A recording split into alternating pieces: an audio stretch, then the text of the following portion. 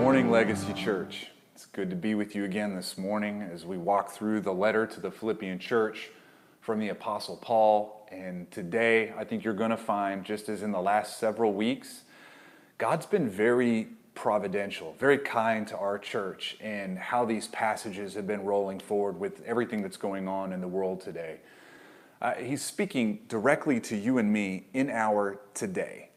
I think you need to be confident that your Bible is very timely, that it is full of practical application because it is the very Word of God. It's the very living, breathing Word of God. And the more I read the Bible and the more I let the Bible read me, the more I see how deeply it speaks to the specific events in our own life and even in the lives of everyone around us. I mean, for instance, just look on the news. We have now crested over 500 American cities that are experiencing protests. 500, that's quite a few. Most of the protesting is peaceful. Some of it has been downgraded from peaceful into blood and bricks and rubber bullets. But isn't all of this finding you and me at already an emotionally fatigued time? It's almost easy to forget that we're still in the middle of a pandemic that is complete with an economic recession and high unemployment. And now, our nation, on the backside of all of the fatigue that we've been wearing for months, we see the deaths of Ahmaud Arbery and Breonna Taylor and George Floyd. And it finds us exhausted and sad and grieved. And the Bible speaks to all of this very specifically. Very specifically. It's important to study your Bible. It's important to meditate on the truths that are in the Bible. It's important to collect the truth and hold the truth and revisit the truth. Because this is what I hear a lot of in these days. I hear a lot of, I don't know what to do. I'm seeing the news and I don't know what to think. I don't know how to feel. I don't know how to react to these situations. And here's to be totally honest right now. I don't either. I don't either. But I do know where to go and get my bearings. I do know where to go to find the living words of God, even to our specific moments today. I know it feels new to you and me today, but racism was not invented by America. Protests did not start last week. These things have been mowing through humanity since the very beginning, and the Bible is very clear on how we hold ourselves in the midst of it all. I think we're going to be led well by Paul today as he approaches this church in Philippi. I want you to understand the context, the fabric in which he wrote this letter. It was full of rampant racism, right? It was full of brutish authority figures, mobs that would just start up at the strike of a match and loot anything in sight. In fact, we actually have record of this happening to Paul in this very same city that he's writing the letter to. So if you go in your Bibles to Acts 16, which is not our main passage for today, but it's going to be helpful to set up the main passage for today, look in Acts 16, and we're going to find a moment in time where Paul had just delivered a young girl from an oppression. She was demonically oppressed, and she was actually enslaved as well by the men around her and used for money. And so God, through a great power, a great miraculous moment, and a sweet grace to this girl through Paul, delivered her from all of this, from being enslaved, from the demonic oppression, and from those men. And this is what happened right after that. Acts 16, verse 22. The crowd joined in attacking them, and the magistrates, which is a civil officer, tore the garments off them and gave orders to beat them with rods. And when they had inflicted many blows upon them, they threw them into prison, ordering the jailer to keep them safely. I love that word, safely. Like they didn't want anything bad to happen to them. It's very hypocritical when you think about it. Having received this order, he put them into the inner prison and fastened their feet in the stocks. Okay, so this guy, Paul, is writing to this place. This is Philippi. We're reading a letter from a man who has experienced what my friend Jerome Gay calls a magistrate brutality, kind of what we would call police brutality, and he was looted of his clothes and he was beaten by a mob. And all of this is going to be helpful, as I said, as it builds the fabric for his next words. So this is the passage that's going to kind of lead us today. It's in Philippians 3. We're picking up where we left off last week. In verse 1 of chapter 3, this is the word of the Lord for us today. Finally, my brothers, rejoice in the Lord. To write the same thing to you is no trouble to me and is safe for you. Look out for the dogs. Look out for the evildoers. Look out for those who mutilate the flesh. For we are the circumcision who worship by the Spirit of God and the glory of Christ Jesus and put no confidence in the flesh. What Paul is saying is, just to start it off, it's no problem for me to reteach things I've already taught. It's fine. Good things need to be said often, right? And it's a safeguard to you, and it's a safeguard to me. It's just safe for us to do that. That's virtually what he's saying. Listen, the best ministry you can ever deliver is going to be in the service of repetition, okay? You're going to find yourself saying the same things all the time, oftentimes to the very same people, and that's not bad, right? You know how it is. I mean, there's a difference between hearing something all the time and owning it and knowing it, right? There's a very big difference. Repeating something to people, sometimes they semi-understand it, but they don't totally own it. They don't know it. And that's a little bit of what Paul is speaking to right here. I've often told people you don't really know something unless you can teach it, right? Unless you have the ability to give it to somebody else. And so in some of your discipleship moments, whether you're discipling your kids to look more like Jesus, or you're discipling your peers and your friends to look more like Jesus, or gosh, to be honest with you, even people who are very far from Christ, and you are discipling them towards seeing Jesus more correctly, you might find yourself saying the same things repeatedly. And this is good. I know it doesn't feel good, does it? It feels like you need something fresh, like a new perspective with new words to the same old problems. This is what it makes us feel like sometimes, and so we'll feel ineffective because all we have is the same teachings, the same boringly predictable truths to the same problems that we've always seen. But let me just encourage you, this is good. The newest and most unique angle, the freshest perspective, not always the most helpful one, okay? We'll find another passage in Acts 17, ironically the next chapter over, where Paul is discussing and basically kind of describing what the Athenians look like. And this is what he says in chapter 17, verse 21. Now all the Athenians and the foreigners who lived there would spend their time in nothing except telling or hearing something new. Okay? So they're just waiting for a new hashtag to replace the old hashtag. They're waiting for the next viral trend to push the old viral trend right off the stage. This is the kind of people that they were, and I get this because I'm just like it. My ears itch for something new.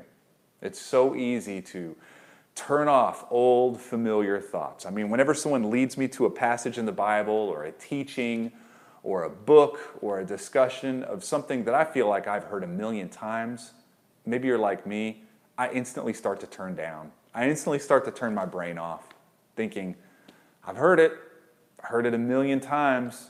It's the Athenian in me that wants to do that. I'm looking for something fresh. But repetition of the basics is vital because that's actually what we reach for in times of emergency and in danger. When in difficult times, we grab for what has been ingrained in us. What is instinct is what comes to the surface. This is why if you've ever been through any kind of emergency training, like CPR or something like that, it's highly repetitious. Combat training, highly repetitious. Military training of any kind, a lot of athletic training is very repetitious. Why? Because all of your movements and all of your thinking has to flow out of moments of danger, right? So whenever you have flipped into this fight or flight moment and you are loaded with emotions, fatigue, sadness, anger, frustration, fear, all of that comes, we just instantly grab for what's been ingrained, what has been repeated, right? This is where we are today. We're in great trials. And when much of the world is looking for a brand new solution with brand new words to the same old problems, the Bible offers the gospel. The Bible offers Jesus. And friends, listen, this is a safeguard to you and me. It's a safeguard. By the way, this is why we are so focused and devoted as a church to preaching gospel-centered sermons, right? Where the gospel is in the center of our sermons. And this is why we train up all of our other preachers to do the exact same thing. God's glory in the person of Christ who came to live, die, and live again in order to rescue man and redeem all of creation. That's the centerpiece of everything that we call ministry, everything that we do. When your life finds mobs and brutality and sickness and danger, our hope is that your instinctual grab will be for the truth that you find in the gospel, that your instinct, your reflex is to adore Jesus above all other goods in this world. But friends, this means repetition. It means repetition. So when you have only time and space to grab one skill, our hope is that it would be gospel, the gospel application to that moment and your heart. Now, we're always going to try to bring a fresh perspective with fresh words and illustrations and application, maybe even some fresh jokes. But you don't need me, and you don't need anyone to bring you a brand new truth.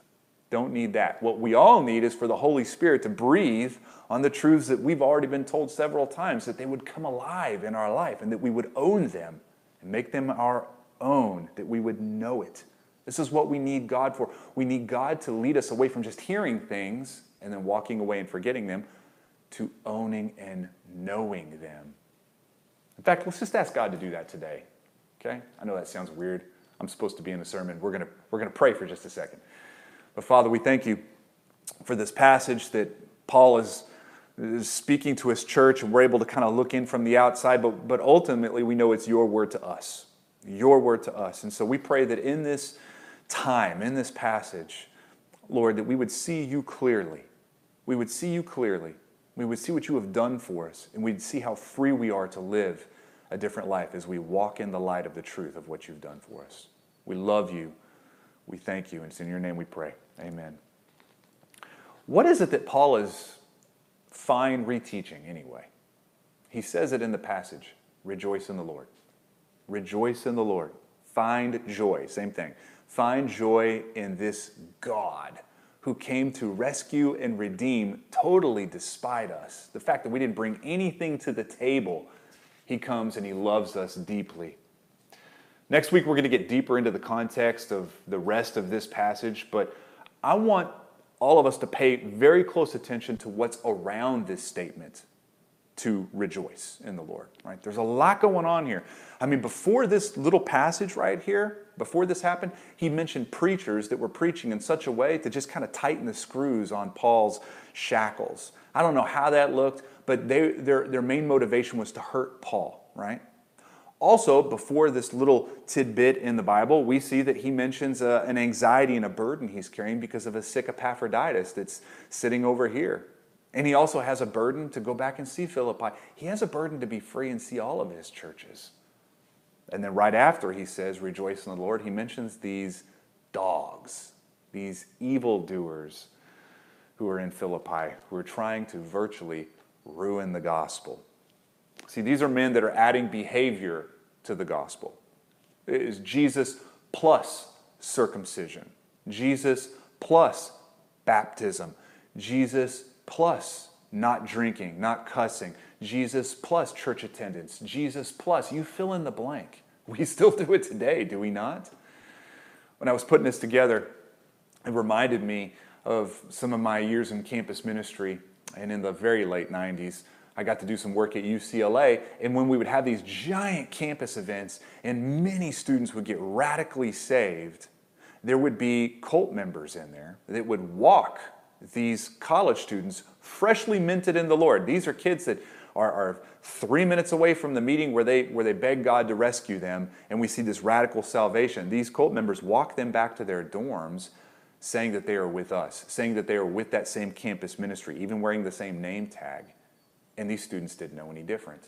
You see, new Christians are highly susceptible to weird thoughts because they still are learning the Bible. They still don't know everything. And so Paul is having to deal with this a little bit. And that's exactly what's happening. These people are coming to a young church and they're scooping up these Christians and they're saying, you almost had it right.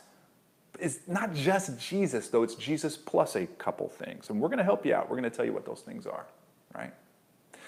But friends, we've said a million times from our pulpit, Jesus plus anything equals nothing. And Jesus plus nothing equals everything.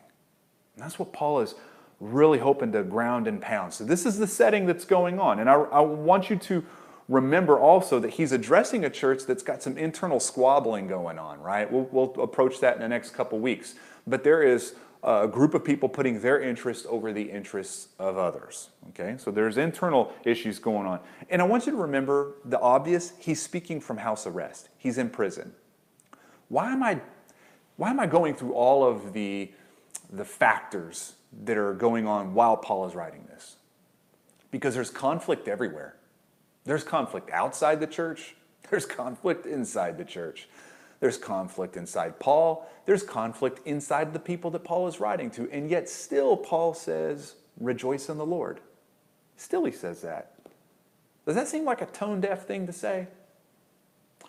Being tone-deaf, that's something that's kind of moving through a lot of feeds right now. It's a heavy word, right? To be tone-deaf, this person's tone-deaf, that person's tone-deaf. All tone-deaf means is to be outside the experience of a people. To be singing, but singing off pitch, right? To not get it, to not understand, to be out of touch.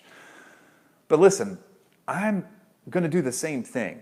I'm going to pastor you towards finding a robust joy in the Lord now. Today of all days, with all the troubles and the thorns and the thistles and the blood and the bricks, today. Rejoice in the Lord. I've been on the phone this week with various leaders in the church, some black, some white, but I'm hearing predominantly the same emotions. And they'd be the ones that you would figure, the same ones you are feeling. They're sad, they're grieved, they're angry. There's not just a frustration, but kind of a confused frustration, right?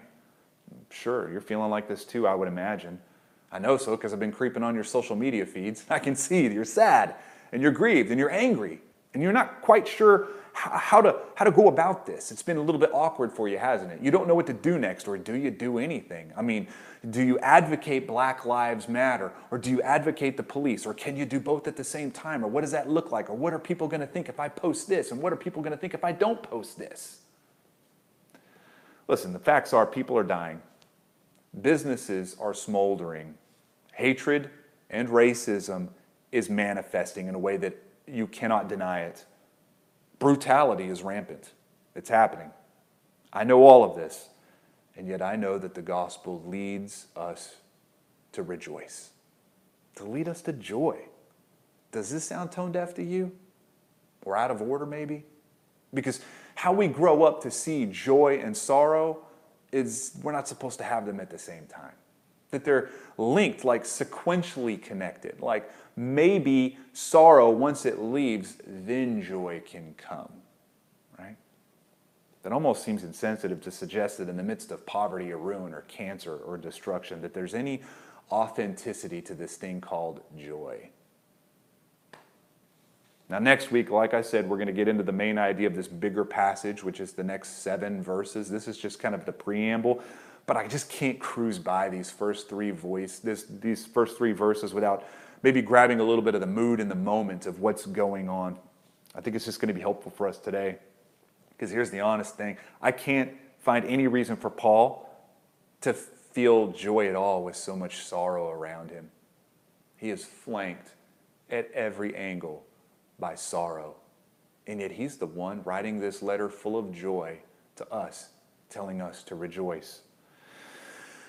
I've been around people just like you have that are hurting, but they act like they're not.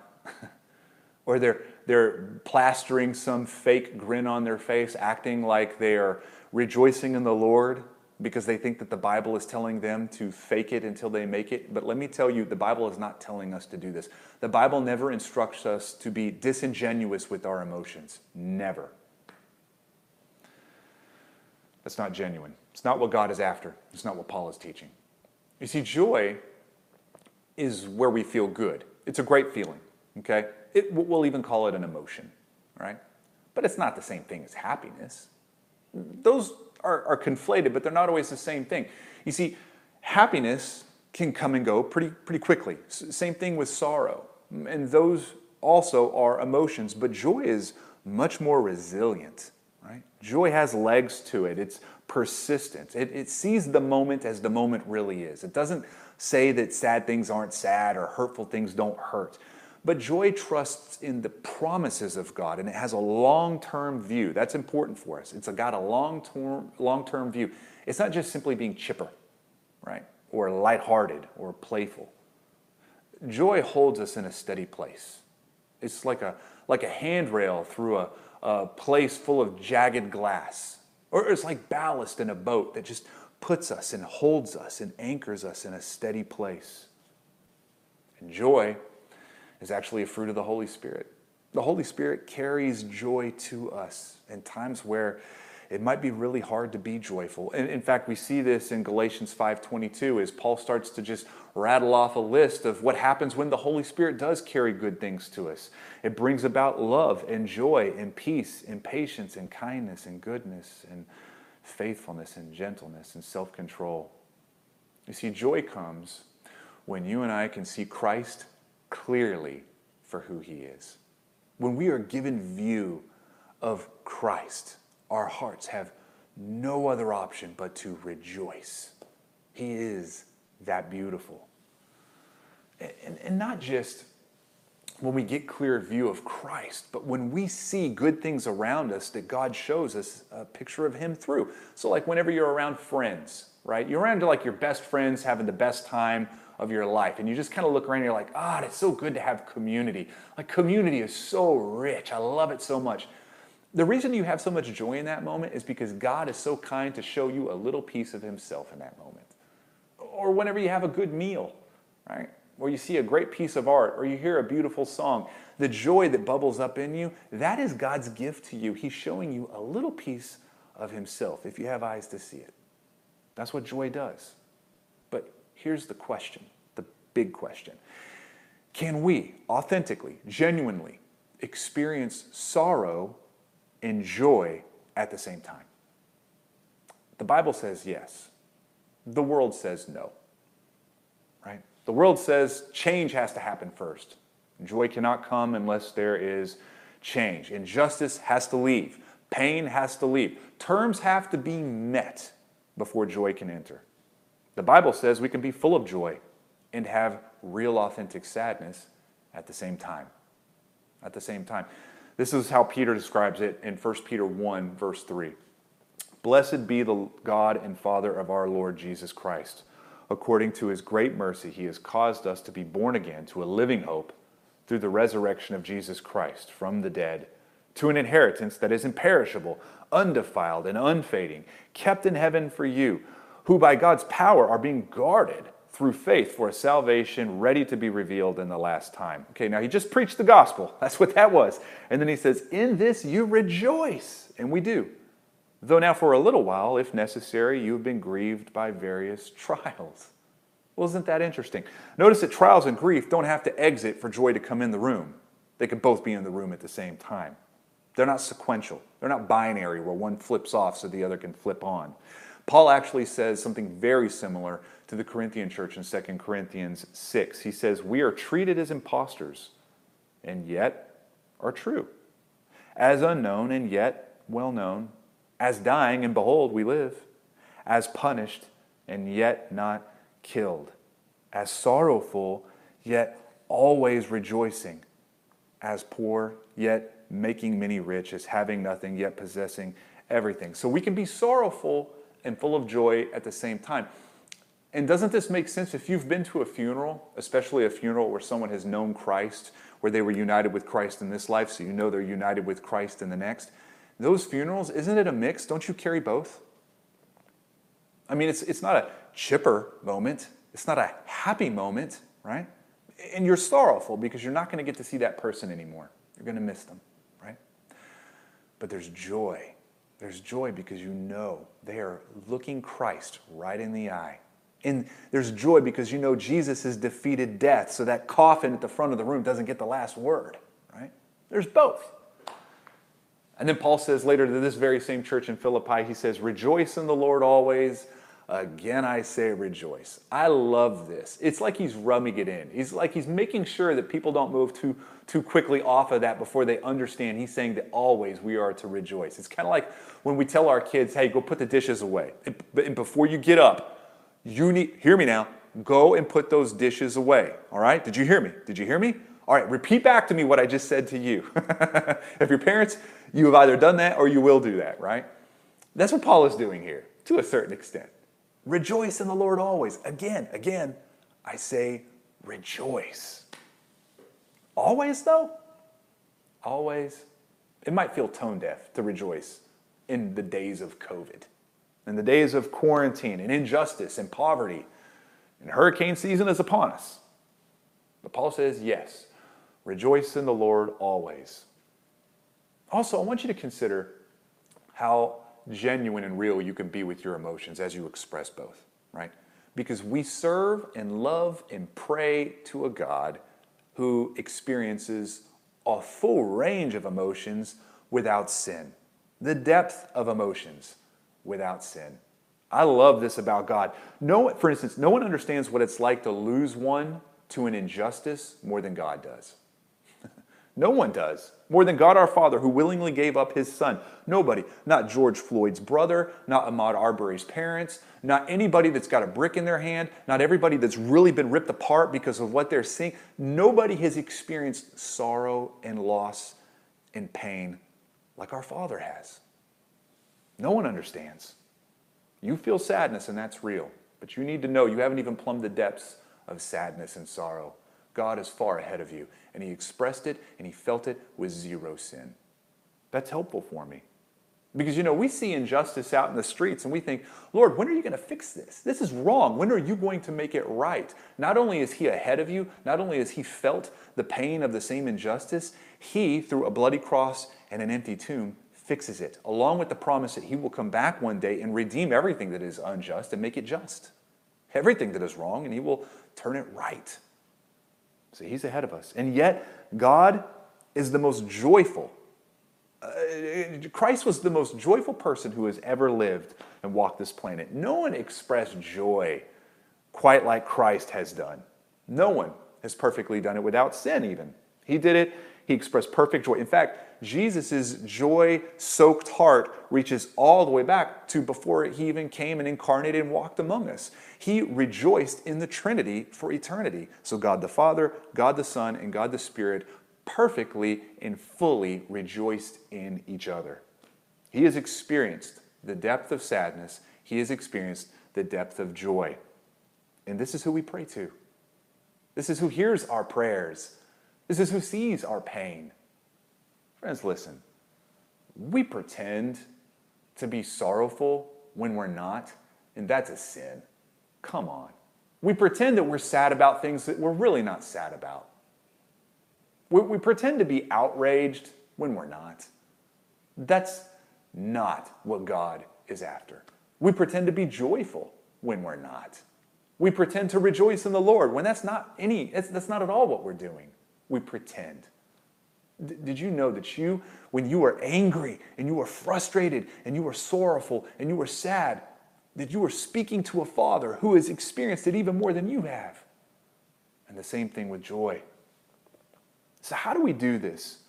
I mean, if you're sad today, angsty, grieved over a pandemic and racial trauma and the economic disasters that are around us, how do you discover joy? And again, does it feel still a little tone deaf to even suggest it, that we go looking for it? When the city is in turmoil and there's enough pain around us to last 10 lifetimes, does it feel tone deaf? Listen, it shouldn't. You should express your sorrow and your joy to the glory of God. Express your sorrow, but then guide your sorrow to the glory of God. Remember, joy is not an empty emotion. It's not empty. It's an anchor. It's an anchor and stabilizing one.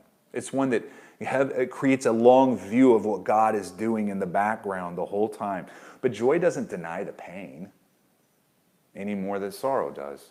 We have sorrowful moments with sadness, and yet we hold on to the undercurrent that God is good and we can rejoice in him. I always have this image in my mind of us floating on the top of a body of water, and we're just kind of pressed in. Everywhere we move, we're touching water. And that's kind of the sadness that we have around us today and the tragedy that we have around us today.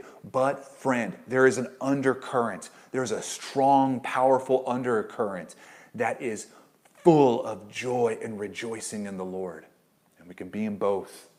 We can be in both. When my father was dying and spending his last days on earth, I was honored to be there all the way to the very end. And you can cut the sadness with a knife. There would be jokes every now and then, just to try to lighten the mood, but man, it was amazing how quick it went back to a dark, heavy, smothering feeling, right? Definitely wasn't a lot of lighthearted moments, and the smiles were brief. And I was sad. I was grieved, but I had a resounding joy. I had an abundant joy that this death that was defeating my father was in fact defeated by my King, and that my father would look Christ in the eyes. There is a joy that walks along sorrow, and both can be genuine. Do you see how this works? I have friends that are black and lead churches in racially charged areas right now, and they are sad, and they're hurting, and they feel alone, and they still don't feel heard, all of them. I have friends who have lost businesses. I have friends who have lost ministries. I have friends who have lost loved ones to the virus. And all of this makes me very, very, very, very sad. And yet I have a deep undercurrent of joy that's genuine, that holds me together, that gives me hope, invites me to rejoice. Because everything that is sorrowful and sad today, God has done two things. He has felt it as much as we have, and He has defeated chaos. He has defeated death, and He has defeated destruction. And one day He will come and rebuild everything. It will be a revolution.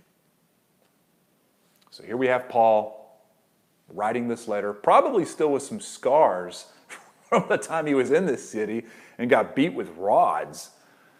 And he's experienced brutality, and he's feeling the weight of sickness around him and his friends, and pain in the church that he can't be there in person to help, and pain in himself, and pain in the world, and yet he tells you and me to rejoice in the Lord. Friends, listen, we should be sad today, and we should rejoice today. We should do both. We should express our sorrows to God, guide them to a place that makes space for joy as well. We should hate the carnage of this world. And we should celebrate the fact that God's going to revolutionize it all. We can be both. There's so much to grieve today too, isn't there? And there's so much to celebrate at the same time. Grieve for your city, and then celebrate the fact that God is building a new one.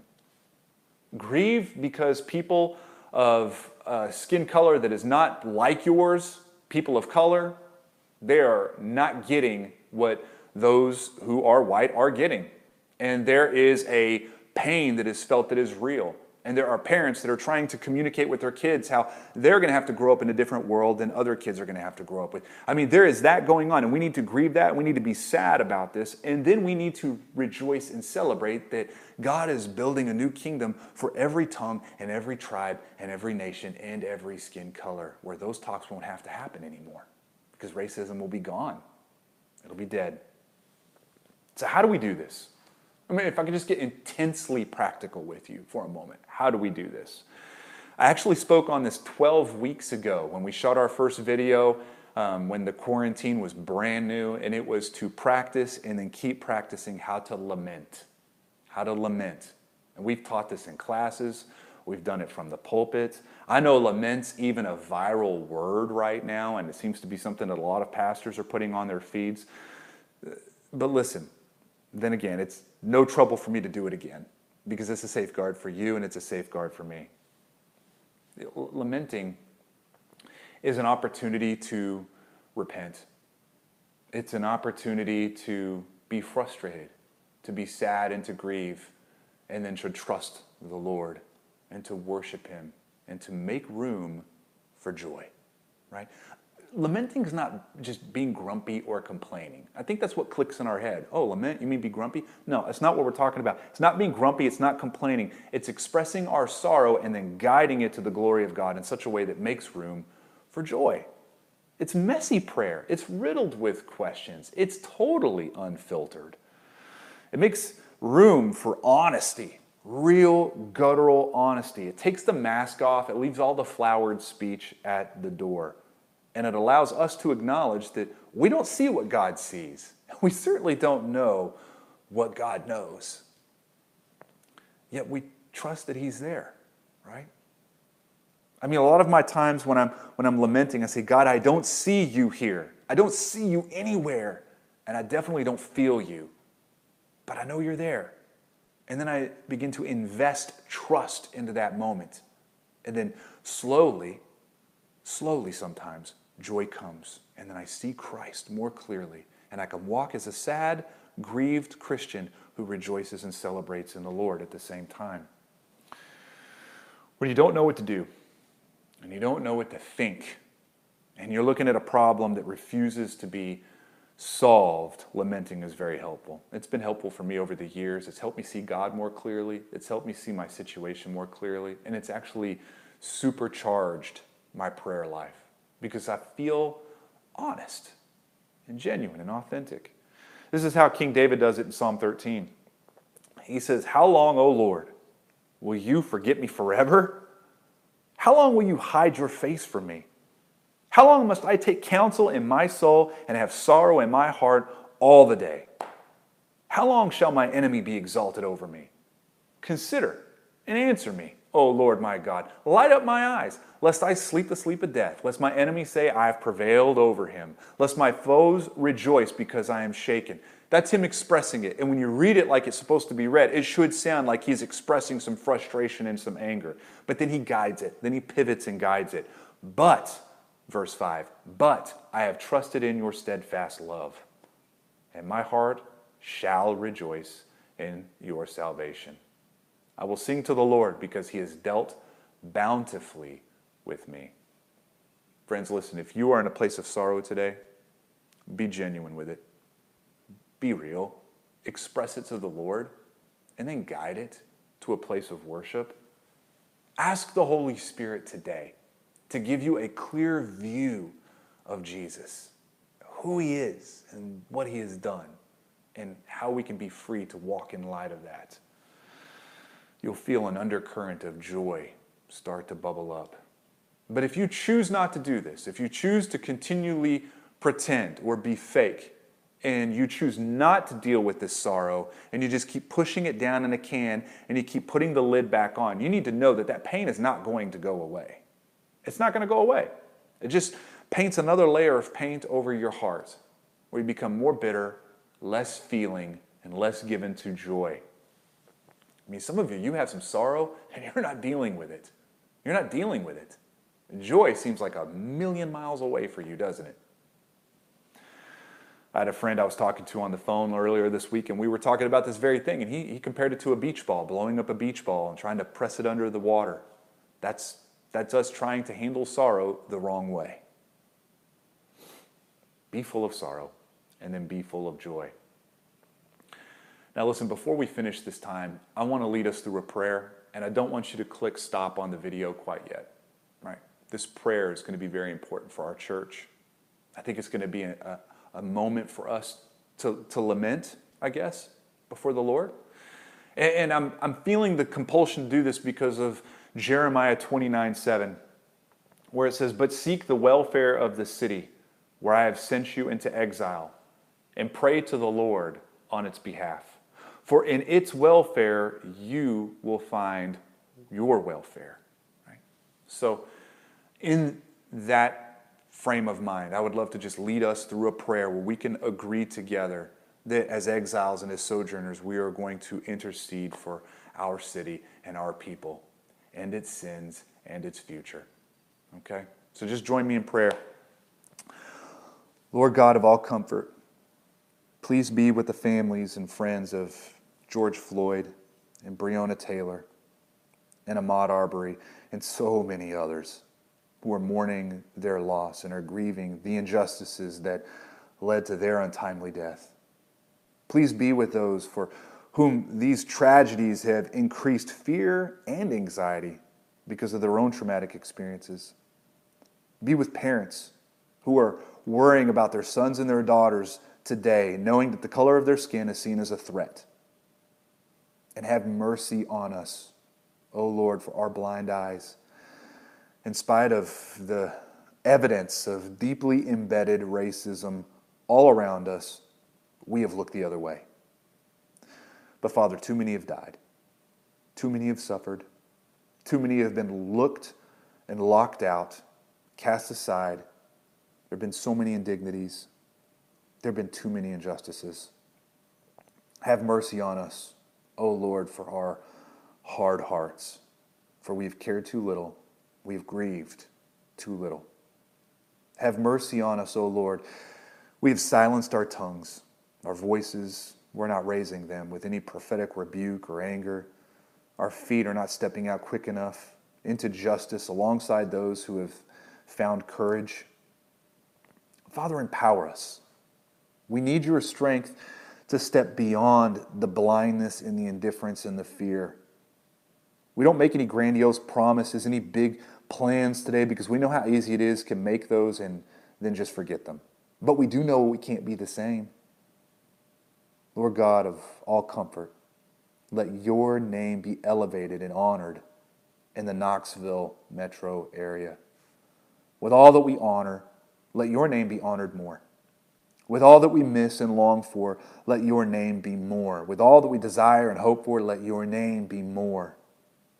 And may Jesus, the hero of our lives and the centerpiece of the good gospel, let this Jesus be adored and enjoyed as the greatest person in this city, our truest hero. Let his name be called out in celebration among every tongue, in every tribe, in every nation, in every skin color.